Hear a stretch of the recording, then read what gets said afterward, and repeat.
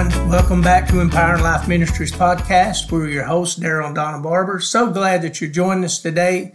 I pray you got up this morning with great expectation in your heart for all the things the Lord has prepared for you. You're a mighty force of God, and know that's how He thinks about you. We're looking into the fruit of the Spirit. In particular, we're looking at peace. And we know that from this teaching, we want you to understand every one of these characteristics of the love of God. Peace, every one of them we looked at come out of love, because the fruit of the Spirit is love. Yes, it is. So we've looked at a lot of stuff on this already with peace, but it's a powerful, powerful word. And when we look at that, we've understood that peace is a person. Yeah, and before you read this scripture for today, I think right now, because I think a lot of people have lost their peace because of one of the things is, we live in a day and a culture now where there's so much news and it's so negative all the time. It's no wonder people deal with the struggle of having peace or having, any type of comfort, because there's, all day long, all this news just continuously. And whereas before, I know some people, they won't even watch the news for that very reason. It's just one sad story. And then you start watching a news show, and then they give the 30-minute news show, and they give 29 minutes of bad news. And at the last one, and we want to give you one good story of the day. And I'm thinking, why don't you give us 29 minutes of the good and just throw 1 minute of the bad in there? But I'm just thinking, if ever we really need to tap into peace, it is now. Yeah, and I want to look into a verse today that is so familiar, but it's his Old Covenant Scripture.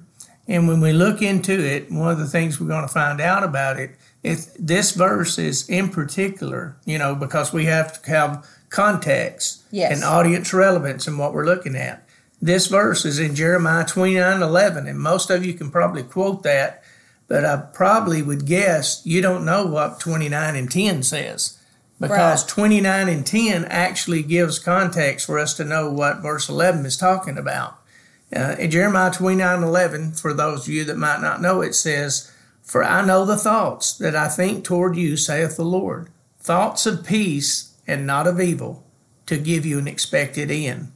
And the thing about it is, this is Old Covenant Scripture. It's speaking in particular to Israel in this. And once again, they're going into captivity to Babylon because of their disobedience and not walking with God. And there's always a consequence to what we do. But let me give you verse 10.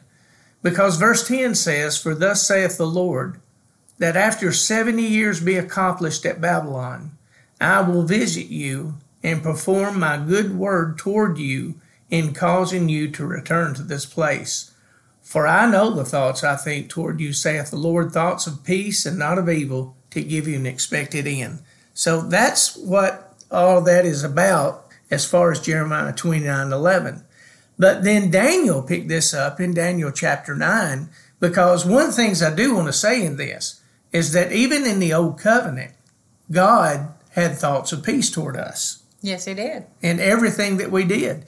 But we've understood that this peace was a person. And in Daniel chapter 9, give me just 1 second, I want to get over there to that. Daniel 9 and verse 24 through 27, he picks up what Jeremiah spoke about and carries a little further. And this is a teaching in itself that we could spend months in looking at this. So I'm just going to go quickly through it. But he said, 70 weeks are determined upon my people and upon thy holy city, to finish the transgression, to make an end of sins, to make reconciliation for iniquity, to bring in everlasting righteousness, to seal up division and prophecy, and to anoint the most holy. And then he goes on and gives a timeline in that, and I'm not going to read all of that. That'll be for another time. But the purpose in that is this tells you from the rebuilding of the temple that they started in Ezra and Nehemiah, it will carry you up to AD 27. 70 times 7 is 490 years. And that was the prophecy that was going to take place. Well, after 483 years from Ezra's rebuilding of the temple and Nehemiah's rebuilding of the temple, Jesus stepped into the Jordan River in AD 27. And remember, Jesus is our peace. And this is the peace that he's talking about in Jeremiah 29 and 11. Amen. And Jesus starts ushering in a new covenant for every one of us. So listen, the heart of God has always been for us good thoughts. It's always been for us thoughts of peace, not of evil toward us. And he wants us to have an expected end. We know what's taking place in our lives. And Jesus was the end of that because he brought in everything. You know, I've said this before. Old covenant scriptures were just signposts pointing to the Messiah's coming and the new age, the new day of the Lord that he was going to usher in, the new covenant. Well, I like one of the things that I was noticing about Jeremiah 29:11. In the Amplified, it says, "For I know the plans and the thoughts that I have for you." You know, if you look at that, really what the Lord is saying is, he said, you know, even at this time, I know that this captivity is here. I know all these things are going on, but I want you to know something. I'm thinking about you. What a sobering thought to know that the God of all creation is thinking about you. And sometimes we feel like that we're all alone and nobody cares anything about us. And, you know, you don't care anything about me or whatever. I thought about Jack the other day when he got hurt there at the house. In his moment, you know, his dad said, "Well, you're okay. You'll be all right." And Jack, in his little immature mind, said, "You don't even care about me." You know? And it was just funny in how he said it. And I just took him in my arms and I said, that's not true. But I feel like these are comforting words. Everything that we're reading about the peace and the, you know, knowing that God's got a plan and a purpose and he's thinking about us. And he goes on to say in the Amplified, he said, says the Lord, plans for peace and well-being, not for disaster, to give you a future and a hope. But we struggle sometimes thinking that he even cares about our, you know, today, much less about our future. Oh, yeah. And to me, this is ironic. You know, we're reading Jeremiah 29:11. Mm-hmm. Psalms 29:11 says this, "The Lord will give strength unto his people. The Lord will bless his people with peace." Mm-hmm. And how many of you know Jesus is that peace for us? That's good, yes. But he's also our strength. Yes, he is. All day, every day. All day, every day.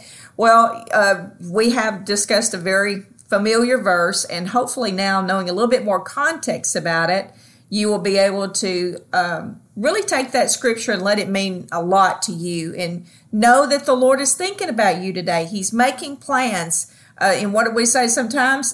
Sometimes he doesn't tell us his plans because we're probably going to jump in there and mess them up. But just know that the Lord is thinking about you today and he's got great plans for you. Well, we plan our work and then we work our plan. Amen. And we learn that from the Lord. But, you know, closing this today with Jeremiah 29:11, what we brought out to you, I just hope that we've whet your appetite a little bit to look into that, because to me it is one of the most powerful verses of Scripture, especially when you go into Daniel 9:24 through 27, because every one of those things that we read, Jesus fulfilled. Jesus finished the transgression. He was the end of sin. Amen. He made the end of sin. He made reconciliation for iniquity. He brought in everlasting righteousness. He sealed up the vision and the prophecy, and he anointed the most holy. Amen. He completed all those things, and all that was birthed in Daniel's heart from what Jeremiah spoke in Jeremiah 29:11. Thank you for joining us today. Hope you have a blessed day. God bless you. Have a great day, everybody. Head on over to our Facebook page and look at our scripture for the day.